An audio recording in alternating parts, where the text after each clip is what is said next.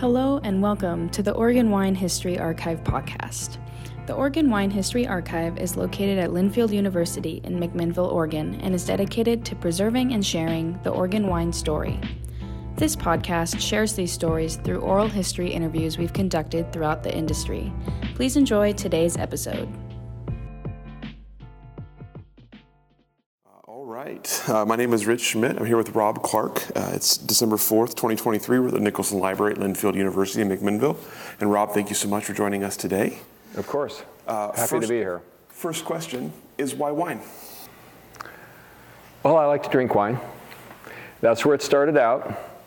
And as time went on, we experienced, better wines. You can afford a little bit better wines. You learn a little bit more about it. But my first, and it happened to be a Willamette Valley Pinot Noir, eye-opening experience is we were at Morton's Bistro back in I think it was 94 and 95. And we asked the waiter there what he'd recommend, and he recommended this Evesham Wood 1993 Cuvée J. And we had it, and it kind of woke us up. It was like, wow, what a cool wine. So that started our path down Oregon, Willamette Valley Pinot Noirs in particular. And that continued on, and I probably would have just stayed on that track until I was not in the wine industry at the time. It was a career change, kind of fortuitous. In '99, I worked for a company out in Dallas, Oregon, and they decided to close the plant. So I had to look for another, I was an engineer at the time, an engineering job, and I looked for a few places in Salem, and we had moved down from Seattle about 5 years previously, and I thought I was going to have to move back to Seattle. And this is one of those really strange things in life. In the Statesman Journal, in May of that year, of '99, there was an article about Chemeketa Community College starting up their viticulture and enology program. And I read the article, and I thought, God, if I ever did something different, it would really be fun to work in a vineyard. And not knowing at the time that was ever on the plate, and it tucked in the back of my mind. They closed the plant in July. I started looking for jobs. And then when I realized I couldn't get the type of job, engineering job that I knew, I approached my wife and said, hey, they're starting up this viticulture program at Chemeketa. What do you think? And I was 42 at the time. And she said, well, if you're going to make a career change, do it while you're in your 40s. Don't wait till you're 50. And so with a tentative foot, I went and talked to the would-be instructor, who was Al McDonald at the time, and at the main campus, and started asking some questions about it. And it sounded like it was worthwhile getting into. And he asked me why viticulture, and I said, well, I've been sitting behind a desk for 18 years, and I'd really like to maybe get outside, do something a little different. And it was kind of funny. His comment was, well, I've been in the vineyard for more than 20 years, and I wouldn't mind sitting behind a desk. And I appreciated that. And anyway, I started taking classes, and the more classes, the more people I met, I was pretty hooked after like the first quarter that I want to continue, get a 2-year degree in viticulture. And that's what I ended up doing. Amazing. So we'll come back and pick that up in a second. Let's talk about life before wine a little bit. Tell us about where you were born and raised and kind of the path that brought you to Oregon. Well, we moved a lot around the country. My father was in the Air Force, and we lived we lived overseas. We lived in actually Africa. That's where I was born, in Tripoli, but I was only 6 months old. Don't remember any of it, just pictures that my parents showed me. And then we moved around to various places, Montana, New York, Tacoma. And when I was about 9, maybe 10, my dad retired from the Air Force, and we moved out to California. So I grew up, I went to a little bit of grade school there, all junior high, high school, and college. I got a degree in mechanical engineering, graduated in '81 from UC Berkeley, and then moved up to Seattle because I wanted to get out of the Bay Area, and fell in love with Seattle. And so I started working as an engineer there, and did that for about 18 years. 12 of it in Seattle, and then 6 of it down in Oregon, in Salem. We moved to Salem in '94. And until they closed the plant. So I was a mechanical engineer for 18 years, and then they were going to close the plant, and I didn't want to move back east, and I didn't want to continue. We wanted to stay in Salem at that time, and that's when I went to the the school, Chemeketa, and did that program, and I've never looked back since. Tell me about mechanical engineering. How did that become your path? I guess I had this mechanical aptitude. And, you know, when you're in high school, you're skipping around a lot. And I said, well, you know, what do I know? I don't really, well, I'm mechanically oriented, so I decided maybe mechanical engineering. And it was good. I enjoyed it. It was a good career. I wasn't totally in love with it, but I liked it, and I would have kept doing it. If they hadn't closed down the plant, there was a lot of security there, and I did like the work. Like I say, it wasn't a burning passion or anything, but they made it comfortable, and I was good at it. And so, yeah. And what about your time in college? Tell us a little bit about time at Berkeley. Well, it was a lot of studying, of course, but we did manage to have fun. Probably had more fun than I should have. My grades might reflect some of that. I ran track when I was at UC Berkeley, so that was fun. That was a great diversion. And I was there for 4 years. I actually went to a junior college for 1 year after high school, and then spent 4 years at Berkeley getting a degree in mechanical engineering, and then left shortly after graduating for Seattle. I just felt like I wanted to get out of the Bay Area. And I had family up in Seattle, cousins, and so I knew it a little bit, and I really liked Seattle when we came here. And I started working there, and that's when I decided to make my home. I met my wife about 2 years after, my wife-to-be, and so we married in '84. And we're still married here, coming up on 40 years. So, congratulations in advance. Yeah, thank you. And she has supported this whole thing. And in fact, we realized that getting into the wine industry is just it was a nice life move.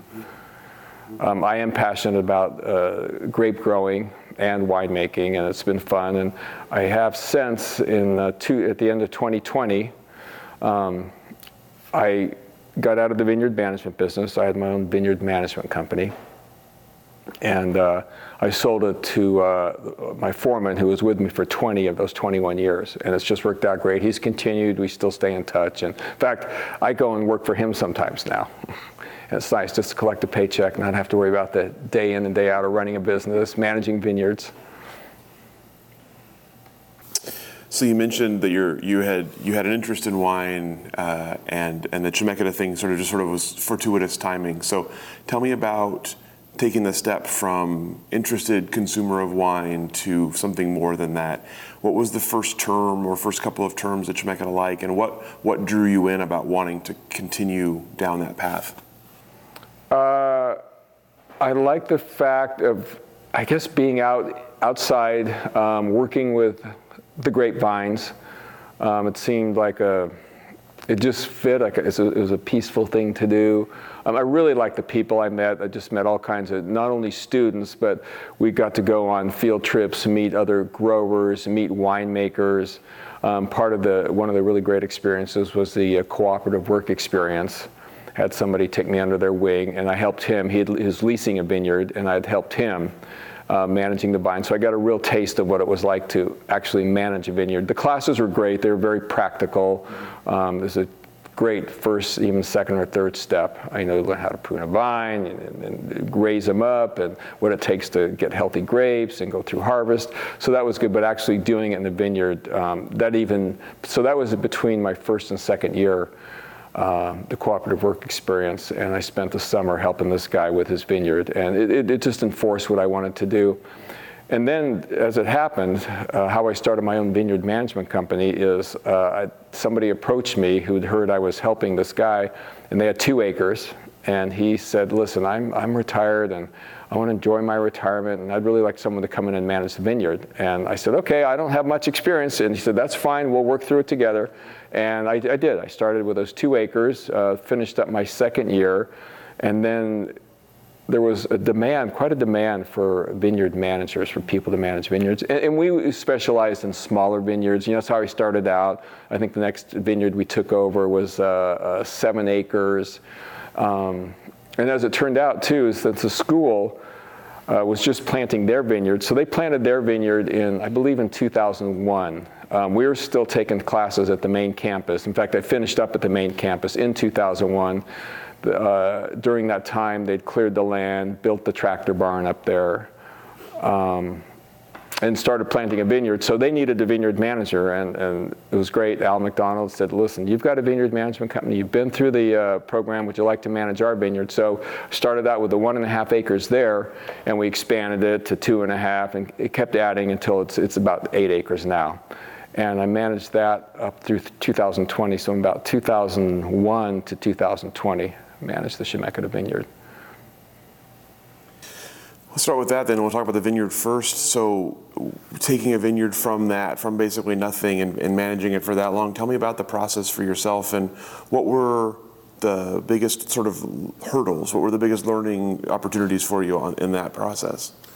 Applying what we learned in class to actual practical situation. Al McDonald was a great mentor. I could go back and ask him questions, because you get out there and you start working through, and there's like, well, it depends. You know, how's this working? Why is this different? And he was a nice resource to have to be able to go back and just learn some of the intricacies. The other big one, which the program prepared me really well for, was the challenge of running a business. There's a lot of regulations from employees and payroll, and my responsibility to them, my responsibility for their safety.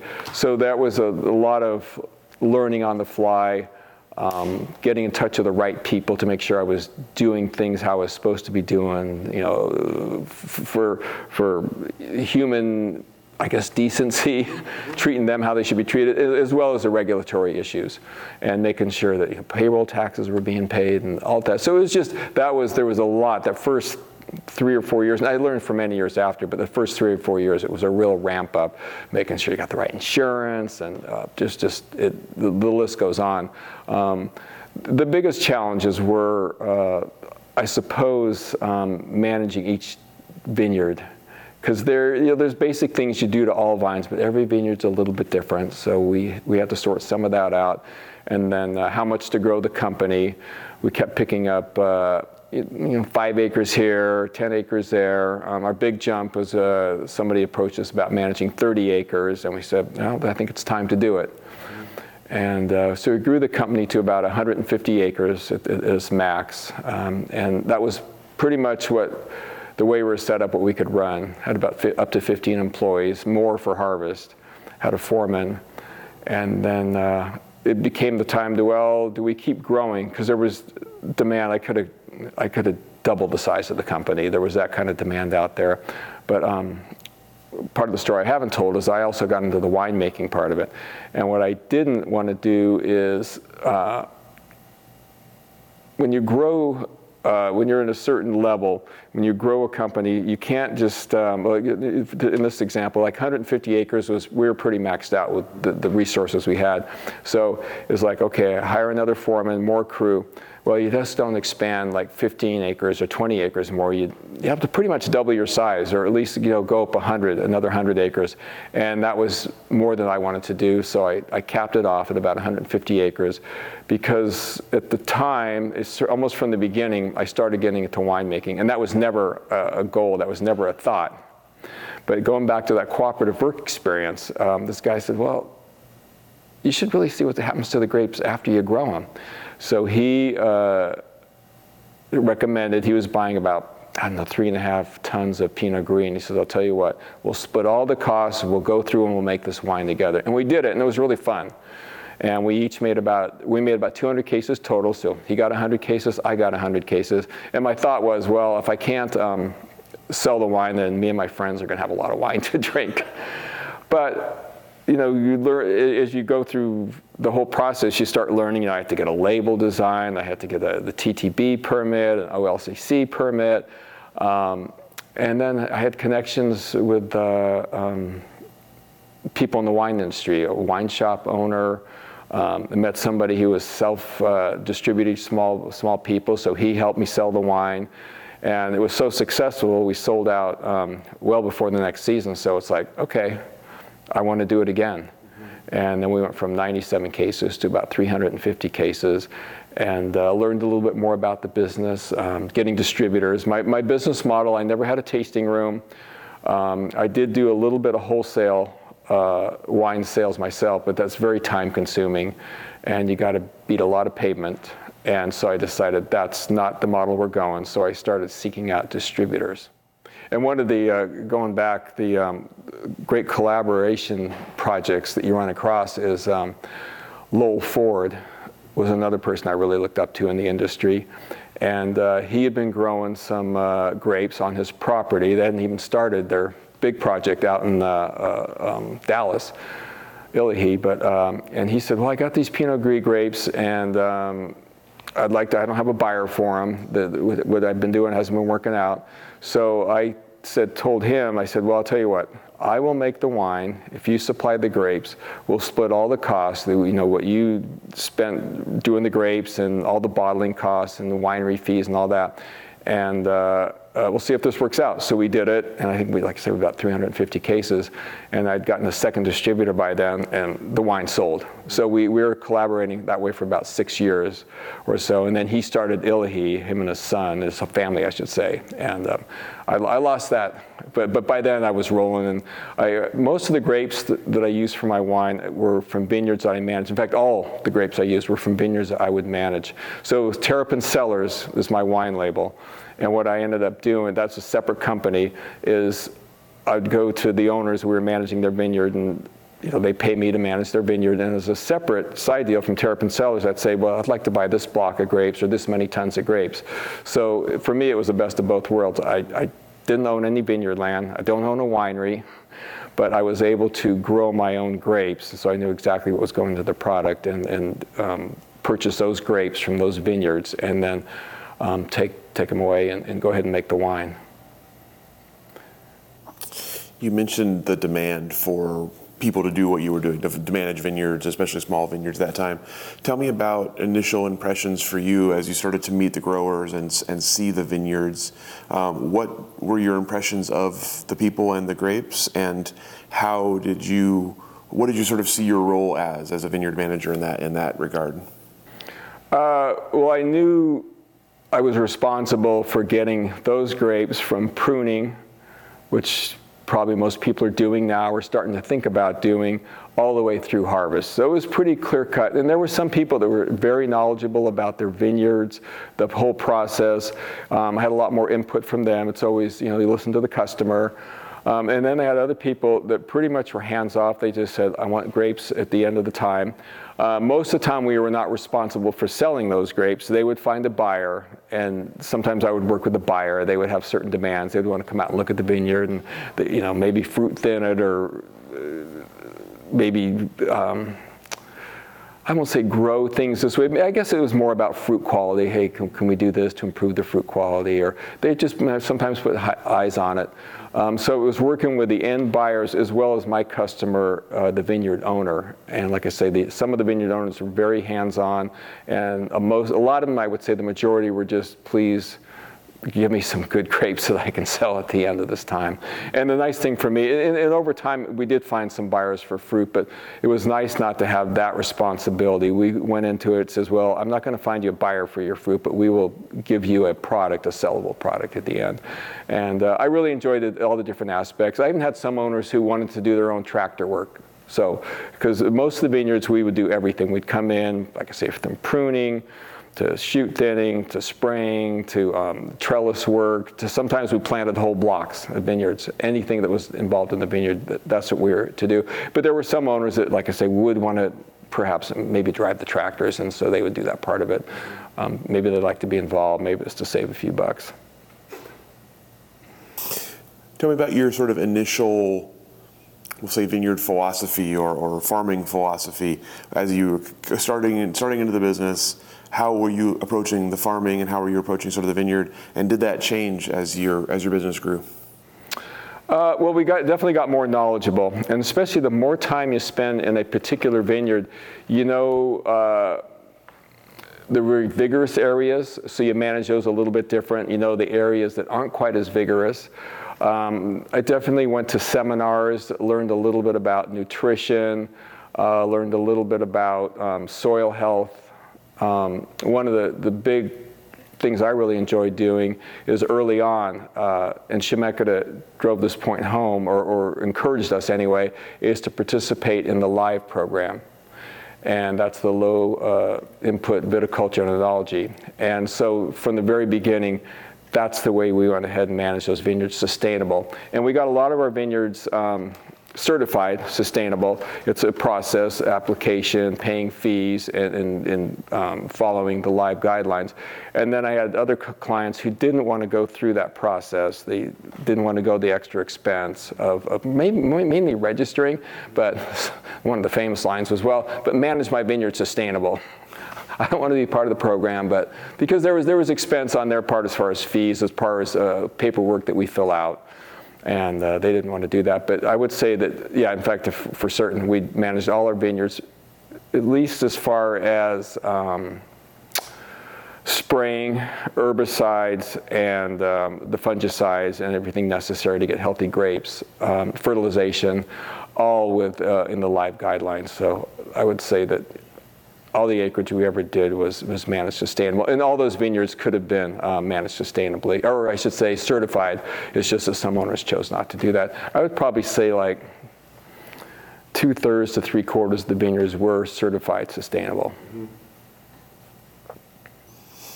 You talked earlier about how sort of you had sort of baseline for every vineyard, but that each vineyard needed some sort of special understanding or some. So tell me about getting to know a vineyard in that way, especially when you're managing that many vineyards at a time, starting to understand what you had to do in which vineyard, and kind of keeping that all straight, making sure each vineyard got what it needed.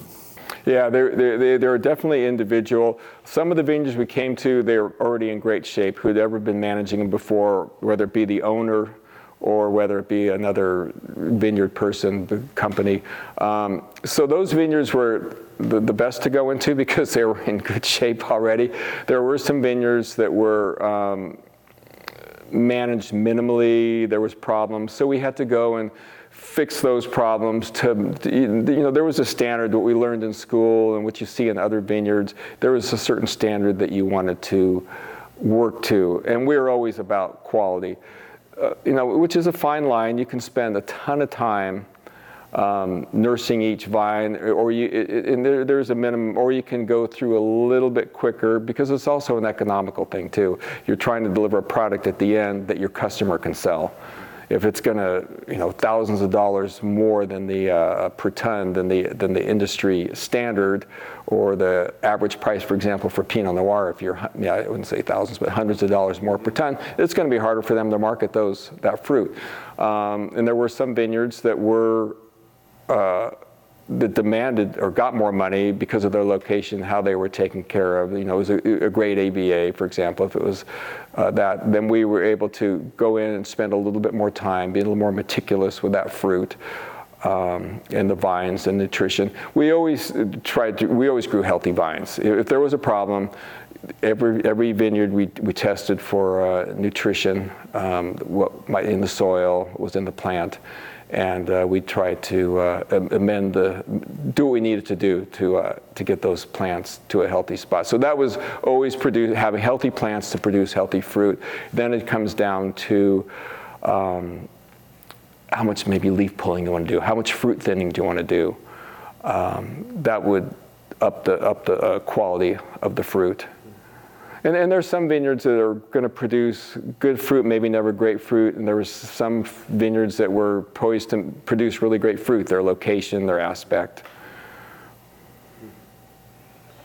Did you find in the time you were doing this that owners' expectations or demands changed in any way of your clients? Were they asking more or different things of you near the end of kind of your time running that company versus the beginning? I wouldn't say more, but there were some different changes they might want to make. They might want to see a little more time spent, maybe a little more time, for example, one of the tiny things is shoot thinning. Some people tell you, or I should say shoot positioning, a little more time to make the vineyard look real pretty. Whether that made better fruit, I'm not sure. Maybe a little bit more time hedging, because when you hedge a vineyard multiple times, it does look good. Some people kind of view it as almost as a garden. Other people were just more practical. It's like, do your job, but we're watching the bottom line. And so that became up, and over the years, I guess it's probably going on now. It probably goes on in cycles. It's like, we can't get any more money for the fruit, so we need to try and stay at this baseline here. And so that was always a challenge. And labor in the early days wasn't that much of an issue. I'd say the last 4 or 5 years when I was doing it, mid to late teens, labor became a real issue in the vineyard. It was hard getting and keeping vineyard labor. I had a great crew, a great core crew. Some of the people were with me for 20 years, and that was fabulous.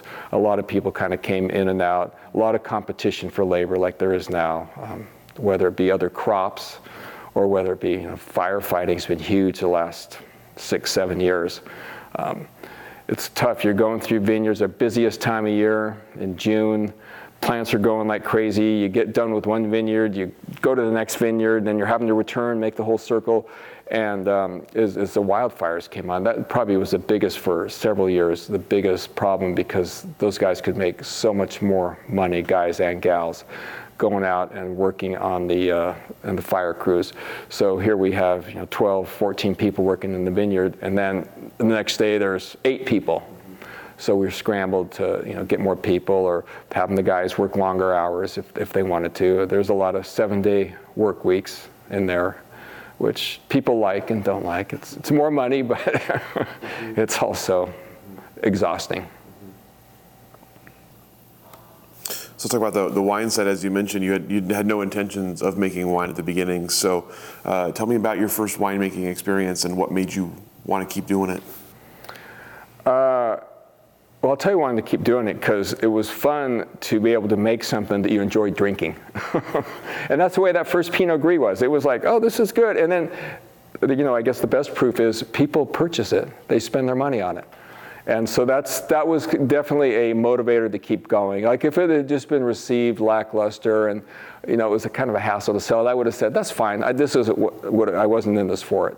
To do it, to make a living off it. I was more into the vineyard management.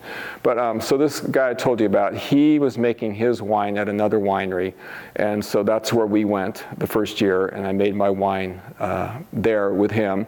Went through the whole process. About a year later, we bottled the Pinot Gris. And this winery was pretty crowded. The guy was great, the owner was great, but it was small, it was difficult to work there with all of his stuff going on. So that next year, which would have been 2002, I approached Eola Hills Wine Cellars, and I am still making my wine there today. And they had the room to take me in it started out as a custom crush client. I just had a wholesaler's license, and then what I wanted to do was get my own winery license. So I applied to the OLCC and the TTB to get a winery license. So I have a Terrapin Cellars is a bonded winery. They call them alternating premises. So I don't own I don't own the winery. I use their employees. I pay them a fee. I have my own barrels, my own tank to make my wine there. I bring in my own fruit and do all my own packaging. But I get to bring in the grapes there, take them all through the process, bottle it there, and then I take it out of there and sell it someplace else. I do not sell my wine through Eola Hills. I have distributors for that. And probably at our height, we were in 6 different states. So we had 5 distributors. And so that process, it was a great, it's just a great idea, these alternating premises wineries, because we didn't have the money to purchase a winery and purchase all the equipment. So, and they're going to make wine anyway, so we help their bottom line because they're going to be there, their employees are going to be there. I pay them a fee. I have a product at the end. I take it to distributors, and they're my partners in the wine sales business. And we distribute our wine out of Washington and Oregon and Maryland, Virginia, Delaware. We were in Virginia or in South Carolina for a while, but that didn't last. And that's probably our peak. Probably our highest year, we were about 2,800 cases. And a lot of years, we were just a little over 2,000 cases a year. And as time went on, so I started out with a distributor, and then got a Washington distributor, and then started approaching other people, other states, about distributing my wine. And especially, I would say, in the early 2000s, even all through the, what do you call them, the 00s, a lot of different states were looking to sell Oregon wine. Oregon wine is very popular, and it's probably still that way today. It's much harder to get a distributor these days, but back then it was pretty much a phone call. It wasn't always a slam dunk, but oh, Oregon wine, sure, we'll try it. They tasted it, and that's how we picked up our distributors. And I got to a certain level on that too, and it was just like, okay, this is about between juggling vineyard management and doing the winemaking and the sales part of it and all the regulations that go with that. We're at a very comfortable level, and we stayed at that level for quite a few years. Why the name Terrapin? We wanted something fun. And I had a label designer, and he put a terrapin as a freshwater turtle, mainly on the East Coast, and mainly, well, I'm not going to say Maryland, but that's one of the states we sell our wine in, the Maryland terrapins. But we wanted something fun, and it was the design for the terrapin, the turtle he came up with, it fit the label well, and that's, yeah. It wasn't any like fixated thing. It was a combination of factors, and it was unique. There's no other. In fact, I tried to get to trademark the name because I didn't want anybody else coming in. I learned through the trademark there's a lot of things named Terrapin, and one of them is actually a beer in somewhere down in Georgia. And the guy, the trademark office said, well, the good news is, the bad news is you can't get a trademark in this, but the good news is this other company's been doing it, and beer and wine are, by the trademark, are considered about the same. So I wasn't able to trademark my name, but he said you don't have to worry about somebody coming in on top of you. And it's been a catchy name, and a lot of people look out and go, oh, it's the turtle wine. So, you know, maybe it's part of that critter thing, I'm not sure. So as the wine brand grew and as you started making more wine, tell me about sort of stylistic choices and winemaking philosophy. What was the goal for the finished product? To be as true to the grapes as possible, if that makes sense. You know, people talk a lot about terroir, and it is definitely an important factor. You want the wine to taste like it comes from the area you're growing it in.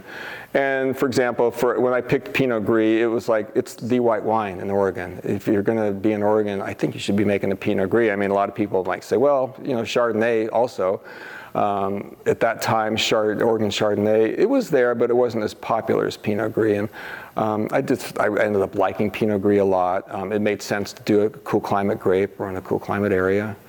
And then, of course, Pinot Noir. That came a year later. The first year was the Pinot Gris, and then the second year we had Pinot Noir, because if you're going to be in the Willamette Valley, you better be making a Pinot Noir. And there's a lot of other wines you can make. There's a lot of other grapes that grow really well here, but it's Pinot Noir and Pinot Gris.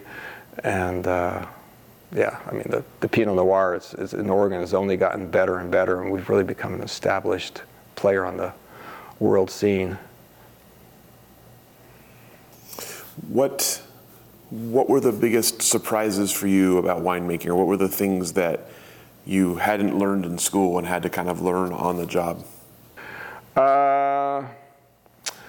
Probably the sales part of it, but also, you know, how you treat the grapes. What style do you want to have a wine that's has a little bit of sugar in it or not, or do you want to age it in wood? I'm thinking of the Pinot Gris in particular, and the Pinot Gris I liked, I found they'd been made and fermented in stainless steel. We usually didn't let it go through malolactic fermentation. We want a wine that you could sit on a summer day and have a summer sipper, but also if you had a meal with it, it would go well with the meal. So a little bit of both. Keeping it simple, not getting in the way of trying to manipulate the wine. Just let it go through its fermentation. Do the basic things like try not to let it go through malolactic fermentation. I just think it has a little more zip to it. Try not to get any wood, like I say, oak barrels in the way to might influence a wine. I wanted the purest expression of the grape I could get. And pretty much same thing for the Pinot Noir. Pinot Noir a little more complicated. Depends how you want to ferment it. Do you want to let it sit on the skins for a while? Do you want to delay the fermentation process? How much oak do you want to put it on? How much new oak do you want to put it on? But once again, trying to let the fruit express itself and not me getting in the way of adding other things that might influence the wine. And then paying attention to producers. There's so many great Pinot Noir producers in the Valley, and we all have our favorites. And I'd find somebody I admire and try and find out what they did, how they treated their product, and that was a guide for me. But the biggest in wine, I think one of the biggest things is, if people buy your wine, then you know that somebody likes it.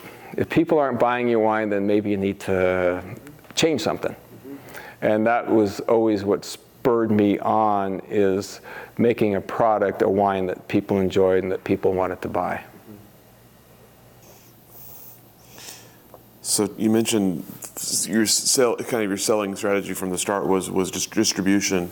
Tell me about putting your wine in front of people, whether it's a consumer, whether it's a distributor, putting your wine out there and having it be judged. How did it feel when you had a product to put in people's hands?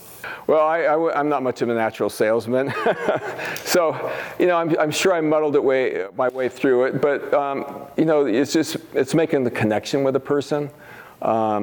That was the biggest thing. Sometimes people you meet and you just feel you find something to talk about, and then you start talking about what you do, where the product came from, where the grapes came from, and then letting the wine speak for itself. And those were the easy sales, especially if I really appreciate what wine salespeople who sell in the wholesale market, because you go into busy restaurants, you're trying to get your product in front of the buyer of the wine, whether it be the chef or the owner. And a lot of times they want something, they want you to get through it quick, they want something interesting, and of course in the bottom line is the wine. Do they like the wine? How much are you going to charge for it? That was always a challenge for me, and that's why I never got into that. They talk about in the winemaking business, there's 3 legs to it, and one is growing the grapes, which I enjoyed. That was my favorite part of the whole thing. I always enjoyed growing the grapes. There's just that hit my sweet spot. Making wine was fun. Having something come out how you envision you want it to come out. That was very satisfying. And putting the whole package together. I remember choosing bottles and getting a label design, working with a label designer, coming up with a design that that they recommended, that I was happy with, and then getting the wine in bottle and then getting it out onto the market. That was good. So that's the second leg. So making the wine, growing the grapes, making the wine. And the third leg is the sales, and it may be the most important leg. I mean, obviously you have to have grapes. Yeah, you got to make the wine, but selling your wine, you can make the best wine in the world, but if you can't get it out to the market, then it stops there. Mm-hmm. So that I just was not naturally inclined to do that. I didn't have the desire. I didn't feel like that was my shtick, so I tried to avoid that, and that's why I got distributors, and they made my life a lot easier. And hopefully, I know it's worked out for them. It has to work out for both of us, right? So along the way, as you grew, you had Pinot Noir, you had Pinot Gris. Did you have aspirations beyond, or did you kind of find your niche and stay happy with it? Did you have the notion of trying other varietals or trying something different along the way, or did you pretty much stick with what you liked from the start? Well, we've always had a Willamette Valley. Well, after the first year was just a Pinot Gris, and then we've always had a Willamette Valley Pinot Noir after that. And along the way, I'd always been interested in port. I liked to drink port well before I got into the wine industry, and I met somebody who made some port, and started talking to him about it. So I bought some Tempranillo grapes. It's one of the main grapes they use in Portugal, and I wanted to model myself after Portuguese ports.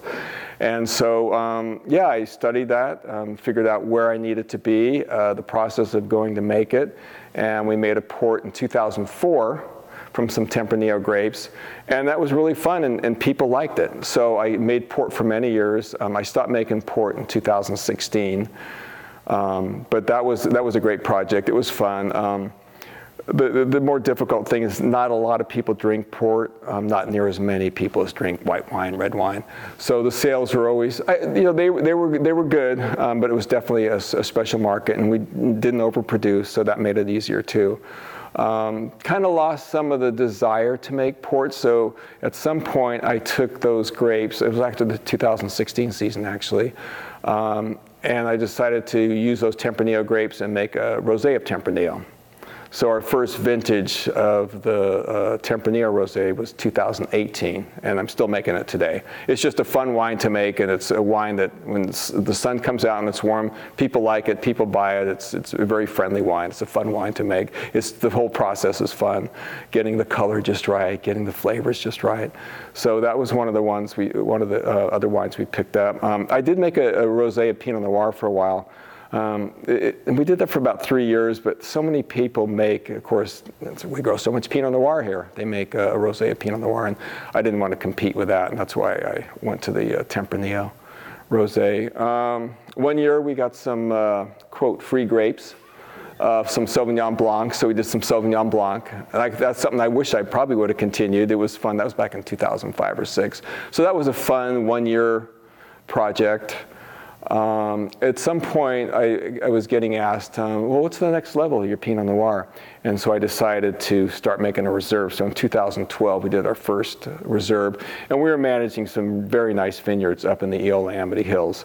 And so I started purchasing fruit from them to make my reserve Pinot Noir. And I've been doing that since 2012.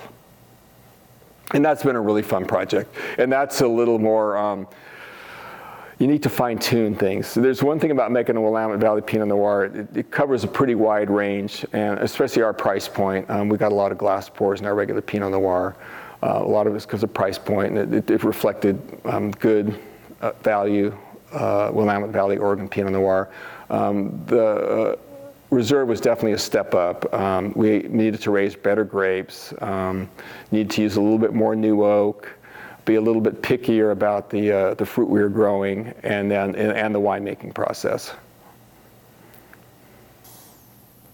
Did you feel confident in being able to do that?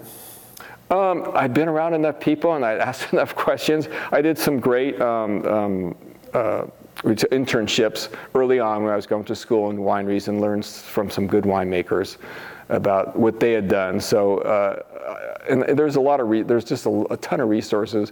Being in the industry for a while and meeting winemakers, it's fun.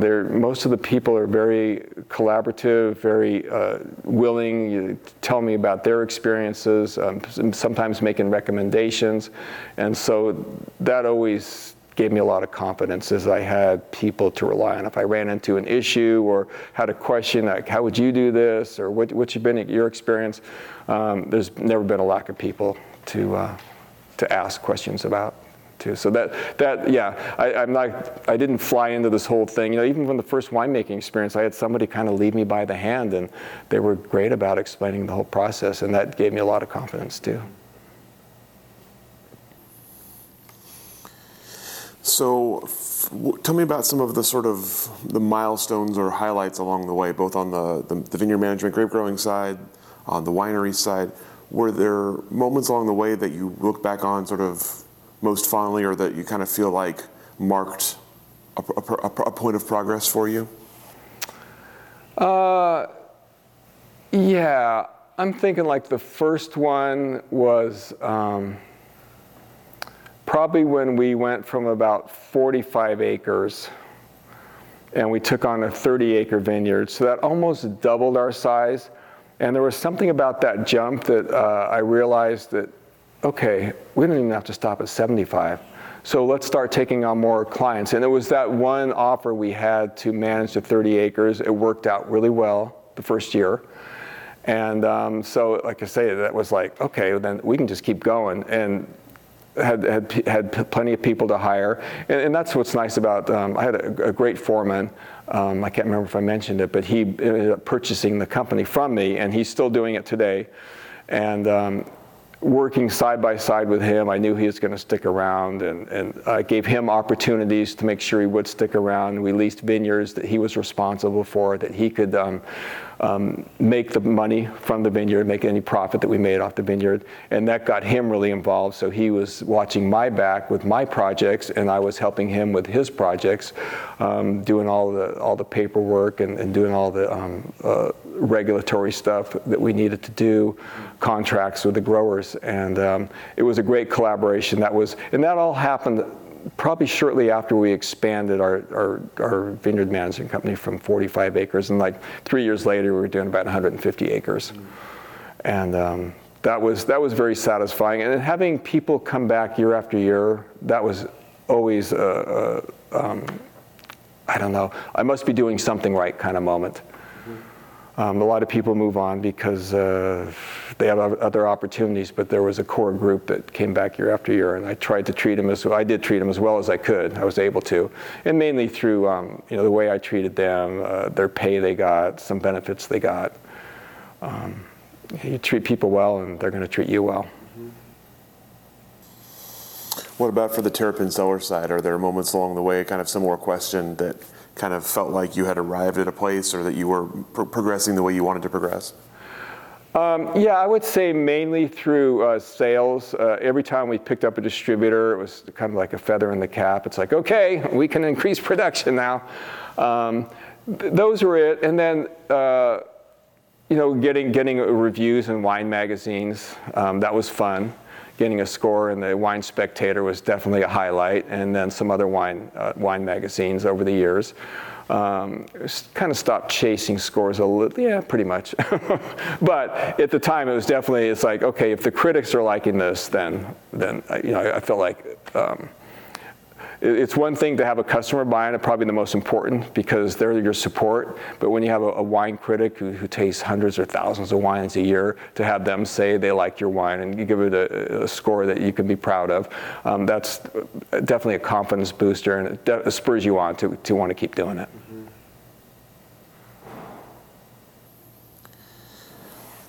So you mentioned kind of from the start, liking the people, liking the industry, finding mentors, finding things like that.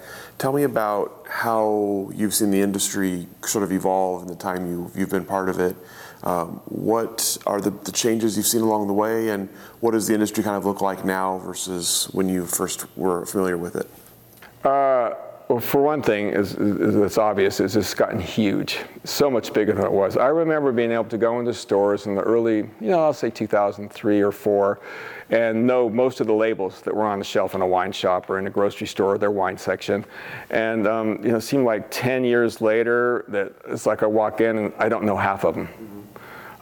Is just expanded dramatically, and which is good. So it's a double-edged sword, right? It's like, okay, there's a lot of people getting into it. That's really fun. It really shows that we're in a good place to grow grapes, and people want to buy wine, Oregon wine. So that part of it's good. It's gotten so much more competitive. It's definitely harder to sell wine these days than it was, I would say, even 10 years ago. So the success has made us very well known. More people want to drink Oregon wine, but then also people want to make more Oregon wine. And there's so many more vineyards than when we started out. You mentioned the competition on the vineyard management side. Did you see something similar? Were you finding more competitors to manage the vineyards as they were growing, or was there still a pretty high demand for that work?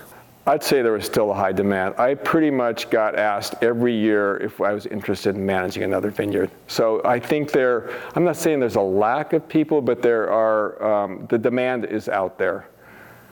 And it's like anything, there's there's that synergy between owner and vineyard management company. I know some people weren't happy with other people, and so that's why we'd get recommendations and people would want to talk.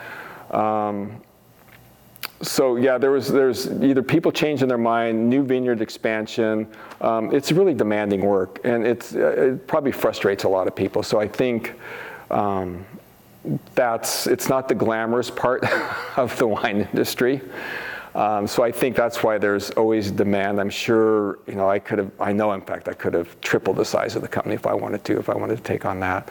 Whereas the wine industry, it's just like there's X amount of people buying wine, and there's so much more. So you depend on constant growth for selling wine. And if less people are drinking wine, then there's a squeeze going on somewhere.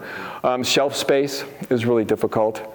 You can only hold in wine shops or wine sections so many bottles, so is yours going to be one of those bottles?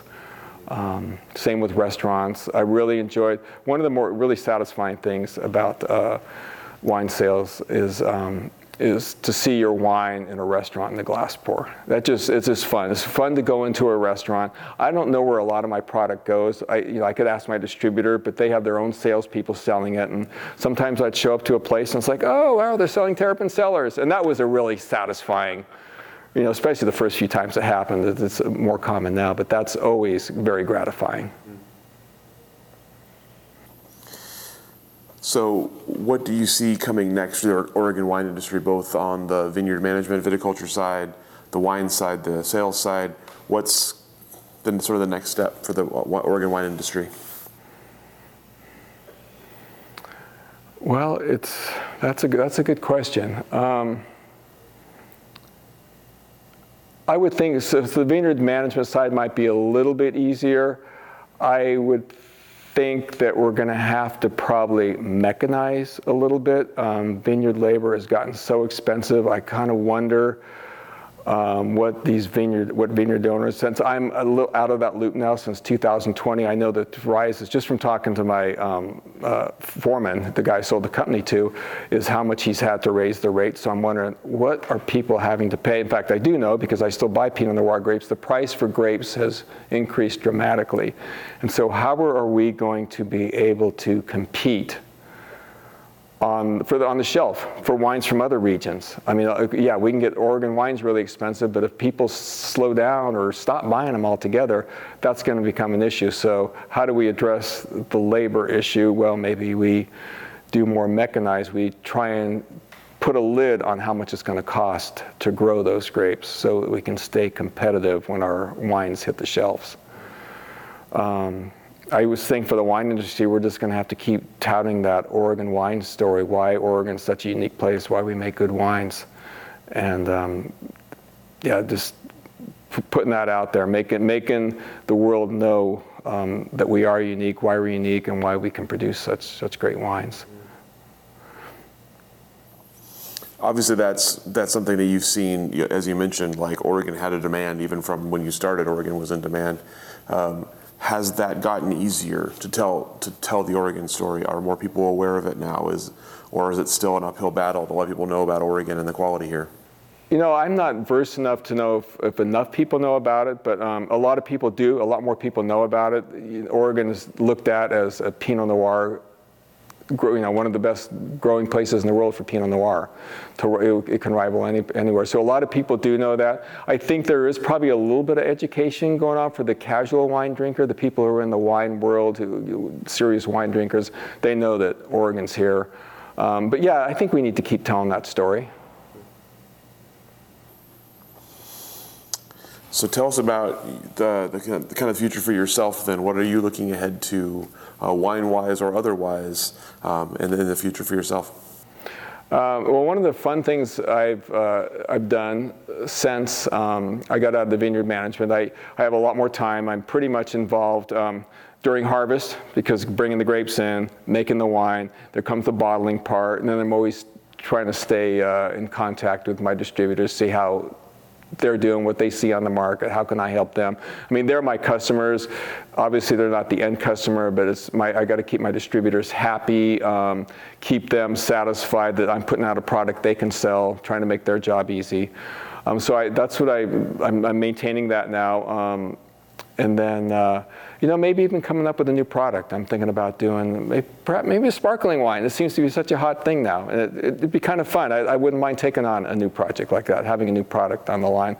I'm also at the part in my career where I'm leveling out. In fact, even probably drawing back a little bit on the wine side. Some just because I'm at that point in my life where want to let up on the gas pedal a little bit more than I already have. But I like going out wine tasting. There's a couple great Oregon wine producers. I love drinking their wine, so I have more time to kind of look at that and enjoy that. Going to fun events, not work events. But I love the Oregon wine industry, and I'll always be involved. I'm still involved with the Grape Growers Group that we go to have monthly meetings, and it's fun for the social aspect, and I kind of get to keep in touch with what's going on in the vineyards, and maybe even wine sales too. But more, this is a growers group, so it's kind of fun to see what, some of them are my ex-clients, and just see how their vineyards are going, see how they're doing, see what's happening with them. So I do like staying with that. I can't ever see myself completely withdrawing from it. Maybe work-wise, we'll stop making wine at some point, but for now, I want to stay involved. I want to stay connected, and we've lived in Salem for about 30 years now. And I'll continue to live here because it's in the middle of wine country. Do you have a hope for what happens with Terrapin Cellars long term? No, to be honest with you, I don't have a plan. The vineyard management part was easy. We had a client list, and this guy had been with me, Juan had been with me for these 20 years. And so that was pretty easy. I wanted to make sure my clients had somebody, they treated me well over the years. They had somebody to continue. I wasn't going to just drop them. Terrapin Cellars is a little bit different. There's a lot of wines out there, a lot of wine labels.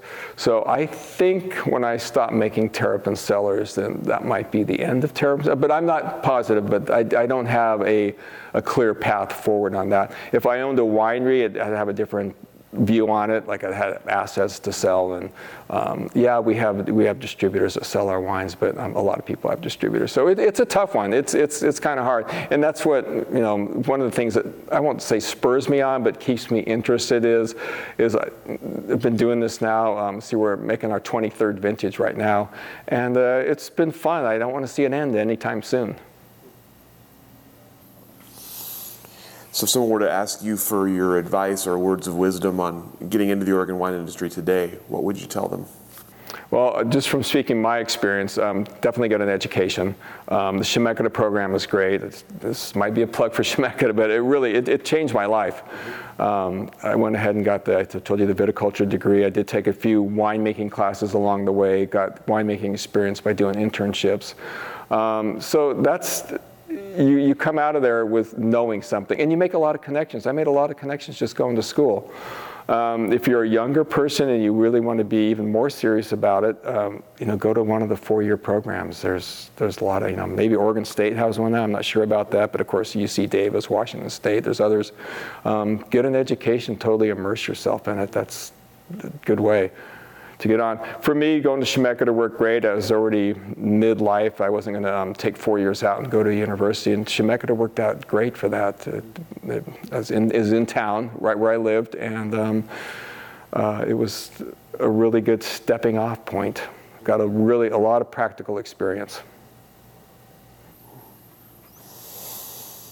All right. All the questions that I have for you. Is there anything I didn't ask that I should have, or anything we didn't cover that you'd like to cover? I'm sure I'll think of something later, but everybody always does. Yeah. No, not really. One of the things I really like about both the vineyard side and the winemaking side is the vintage variation. Every year is different. You don't do things the same way. Yeah, there's the basic things you do, but everything depending on what the vintage throws at you, plant-wise, how you treat the plants, in the winery, was it a really hot year? Was it a cool year? I really like that. It makes every year exciting. Nothing is the same. It's never boring. You got to figure it out, and I love that challenge. It's a very common theme in our interviews. People like having the difference year to year, day to day, month to month along the way. So I totally hear that. Yeah. Excellent. Well, thank you so much for taking the time, sharing your story with us, and visiting us on this gray December day. Go ahead and let you off the hook. That was my pleasure. Thank you. Thank you. Thank you for joining us for this edition of the Oregon Wine History Archive podcast. And thank you to all our supporters, partners, donors, and interviewees who have helped make our project a success. Be sure to check out our website at OregonWineHistoryArchive.org for more interviews, photographs, wine labels, and more. And stay tuned for more interviews as we tell the story of Oregon wine. The Oregon Wine History Archive podcast is brought to you from the Oregon Wine History Archive at Linfield University, with a very special thank you to all the Linfield Archive students who have contributed to these oral history interviews over the years.